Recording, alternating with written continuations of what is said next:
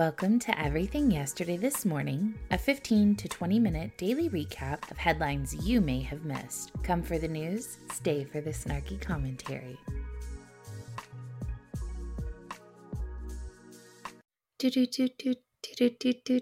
Good morning and welcome to Monday's edition of Everything Yesterday This Morning. I'm your host, literally Heather. The FBI is concerned by reports that secret police stations linked to China have been set up across the United States. A September report issued by the NGO Safeguard Defenders revealed the presence of these stations around the world, including in New York. The FBI's director, Christopher Wray, told senior politicians that the agency was monitoring reports of such centers across the country. "We are aware of the existence of these stations," Mr. Wray said. "To me, it is outrageous to think that the Chinese police would attempt to set up shop, in New York, let's say, without proper coordination," he added. "It violates sovereignty and circumvents standard judicial and law enforcement cooperation processes." When asked if the stations violated U.S. law, Mr. Wray said the FBI was looking into the legal parameters. The senior intelligence official was speaking at a U.S. Senate Homeland Security and Governmental Affairs Committee hearing where he was grilled by senior lawmakers. Shout out to Senator Hawley, who seemed to be the only one holding his feet to the fire. Anyone else feel like it's incredibly disconcerting that the head law enforcement agent in the United States doesn't know if a foreign country establishing police stations in the United States is legal or not? Does it further concern anyone that the Department of Homeland Security is more concerned about moms protesting at school board meetings than they are about a foreign power establishing a police presence in our backyard? According to the Spain-based NGO Safeguard Defenders, I need you guys to keep that in mind for a second. This is an NGO, a non-governmental organization in Spain that informed us that we have Chinese police stations here in the United States. Not our own government. No one here, someone in Spain. Chinese public security bureaus established the overseas police service stations in several continents, including 2 in London and 1 in Glasgow. In North America, it found stations in Toronto and New York. The units were reportedly created to tackle, quote, transnational crime, and to provide administrative services to Chinese nationals abroad, such as renewing driver's licenses abroad and other consular services. Or, keep an eye on their spies and give them an easy access drop-off point. China has denied running the overseas stations, and Mr. Wray said the United States has opened a number of charges related to the Chinese government harassing, stalking, monitoring, and blackmailing people in the United States who had been critical of Chinese President Xi Jinping. It's a real problem and something that we're talking with our foreign partners about because we're not the only country where this has occurred. I'm sorry. You know it's happening here, and you have the means by which to take care of it. Why are you consulting with your foreign partners? What does that have to do with anything? It's happening here. Do your fucking job. Oh, in October, the U.S. unsealed criminal charges against 7 Chinese nationals accused of spying on and harassing a U.S. resident and his family as part of efforts by the Chinese government to return one of them to China. Last month, one of these Chinese police stations in the center of the Irish capital of Dublin was ordered to close by the government as a result of Safeguard Defenders' work, while at least one country is willing to do something about it without talking to their friends to find out what they think they should do. Former White House Press Secretary Jen Psaki was dealt a legal blow Friday in her bid to quash a subpoena pertaining to a free speech case championed by Republican attorneys general from Missouri and Louisiana. A federal judge in Alexandria, Virginia, spurned her arguments, which were backed by the Justice Department, that she had nothing significant to offer the attorneys general, and that the case was returned to Louisiana, where the deposition demand against Psaki was approved. At the heart of Psaki's argument was the notion that the subpoena for deposition amounted to an undue burden on her. Last month, well, I guess because she started her new job with NBC. Last month, the U.S. District Court for the Western District of Louisiana approved the bid from the Republican attorneys general to depose Psaki alongside Dr. Anthony Fauci and a handful of other Biden administration officials. The judge who gave the go-ahead had been appointed by former President Donald Trump. Missouri Attorney General Eric Schmidt and Louisiana Attorney General Jeff Landry sought the deposition for a free speech case that was filed in May. I've shared that with you guys before. This is pertaining to the government overreach of stifling free speech online. The pair has alleged that the Biden administration collaborated with big tech to quell speech about COVID-19, election integrity, and other topics unfairly. Psaki has stoked ire from conservatives when she claimed at the White House podium that the administration was, quote, flagging problematic posts for Facebook that spread disinformation. The Republican pair has sought additional information about the Biden administration's content flagging apparatus, and attorneys for Psaki maintained that the two attorneys general have already amassed most of what they needed from materials that have been given to them. It's amazing that you get to dictate what I need from a materials perspective, and most is not all. So you probably should have your person there to testify or be deposed. 11 lawyers for Psaki reportedly participated in a courtroom hearing Friday on the matter, but she was not present. A DOJ lawyer has hinted he will appeal the ruling, per reports. It's amazing, right? You can stand in your job and violate the law blatantly, flagrantly, stand up and admit to your wrongdoing, and then have 11 taxpayer-funded lawyers go defend you, and you don't even have to show up for yourself. It's miraculous how that works, huh? Governments from around the world reached a preliminary deal on Saturday on paying the most vulnerable nations for the damage they're suffering from climate change. This is a move that would represent a major concession from the United States and the European Union.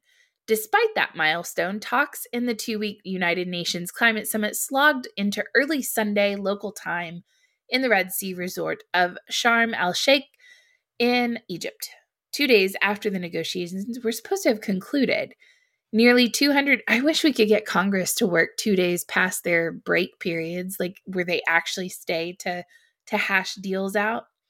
Nearly 200 nations still need to announce a final agreement on a host of issues, including whether they will commit to a broad phase down of coal, oil, and natural gas in an attempt to prevent a catastrophic warming of the earth. European regulators had threatened to walk out of the talks on Saturday if countries did not agree to make stronger commitments to cut their greenhouse gas pollution. European officials accused reigning oil producer Saudi Arabia and major coal burner China of trying to water down the deal. Because you need everybody on board. If you don't have everyone on board, when the world doesn't fall apart, you look stupid, not the people who decided not to do it. Still, a pivotal point in the talks came Friday when negotiators said the United States made a significant break from its past positions by agreeing to the creation of a fund that would pay developing countries for the damage they're suffering from climate damage. Washington has long opposed such a fund for fear it would expose the United States to legal action for all the carbon it has pumped into the atmosphere during the past century and a half. The U.S. resistance to a climate fund has drawn steady criticism from delegates representing countries imperiled by climate change, even as Joe Biden has sought to use the summit to reassert American leadership on the fight against global warming.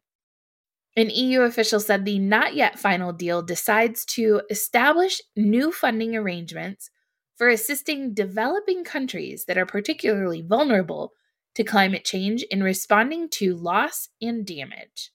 The talks in Egypt set the stage for more conclusive talks at the next UN Climate Summit scheduled for late 2023 in the United Arab Emirates. Those talks will try to develop more details on the design of the new fund. Of course, Joe Biden would give in to peer pressure that could potentially open up the American taxpayer's wallet yet again. In new, surprising to probably no one, Experts say the FDA oversight of clinical trials for new vaccines and drugs is grossly inadequate. The report documents what experts say is a failure of the FDA to not only inspect clinical trial sites, but also notify the public and scientific journals when it has identified violations at those sites. While some of these problems occurred during the COVID-19 pandemic, when travel restrictions and other measures limited the FDA's ability to do on site inspections, experts say the agency's problems are not new. That caveat being added almost seems as if it makes it okay. Oh, I understand they weren't thorough during COVID, but y'all should be used to this by now. This isn't new. The FDA is responsible for reviewing data on vaccines, drugs, and medical devices and deciding whether those products should be approved for use in the United States. In addition, the agency conducts announced and unannounced inspections of certain clinical trial sites to verify the accuracy of data from that site. In response to complaints about the site or concerns from the study sponsor, or for other reasons. According to the BMJ report, very few sites involved in testing COVID-19 vaccines or drugs were actually inspected by the FDA before those products were approved by the agency. For example, 9 of 153 Pfizer BioNTech trial sites, 10 of 99 Moderna trial sites, and 5, you heard that, 5 of the 73 Remdesivir trial sites were inspected. Marian Damasi, author of the BMJ report, during the early months of the pandemic between March and July of 2020, the FDA halted routine clinical trial inspections, focusing instead on mission-critical inspections. One expert that was interviewed by the BMJ said that instead of cutting back on inspections at this time, when COVID-19 vaccines and drugs were being developed at warp speed, the agency should have been ramping up its oversight. The FDA publishes its inspection reports online, which are available to the public, but the BMJ said these are not comprehensive, and extensive redactions in the report limit their usefulness. The FDA has over 18,000 full-time employees, but Rushman said this doesn't mean all of the people are available to do inspections. The FDA doesn't just do drug regulation, she said. So the actual number of people they have available on the ground to do inspections is rather limited. Rushman added, there are 2 questions involved with these discussions about the FDA. One is what will it take to change the situation, including funneling more resources to the FDA. She said, because I think most people think the agency is underfunded. The second is given the FDA's current resources, is what is doing acceptable. The situation right now is far from perfect, she said, but I think it's on the reasonable side of things. I'm sure you do. The part of the BMJ report that I agree with is that it probably should be easier to find out what has triggered some warning from the agency. But I don't see how you would expect the FDA to be everywhere at the same time. It's just not possible. Gosh, man, I would love to see government agencies run more like businesses. You have 18,000 employees. What are they doing? How are they spending their time? Are you keeping track of that? It's like you guys are Twitter. Bankruptcy filings from FTX shed new light on how the crypto exchange was once worth $32 billion and lost it all. To put it mildly, it's a doozy.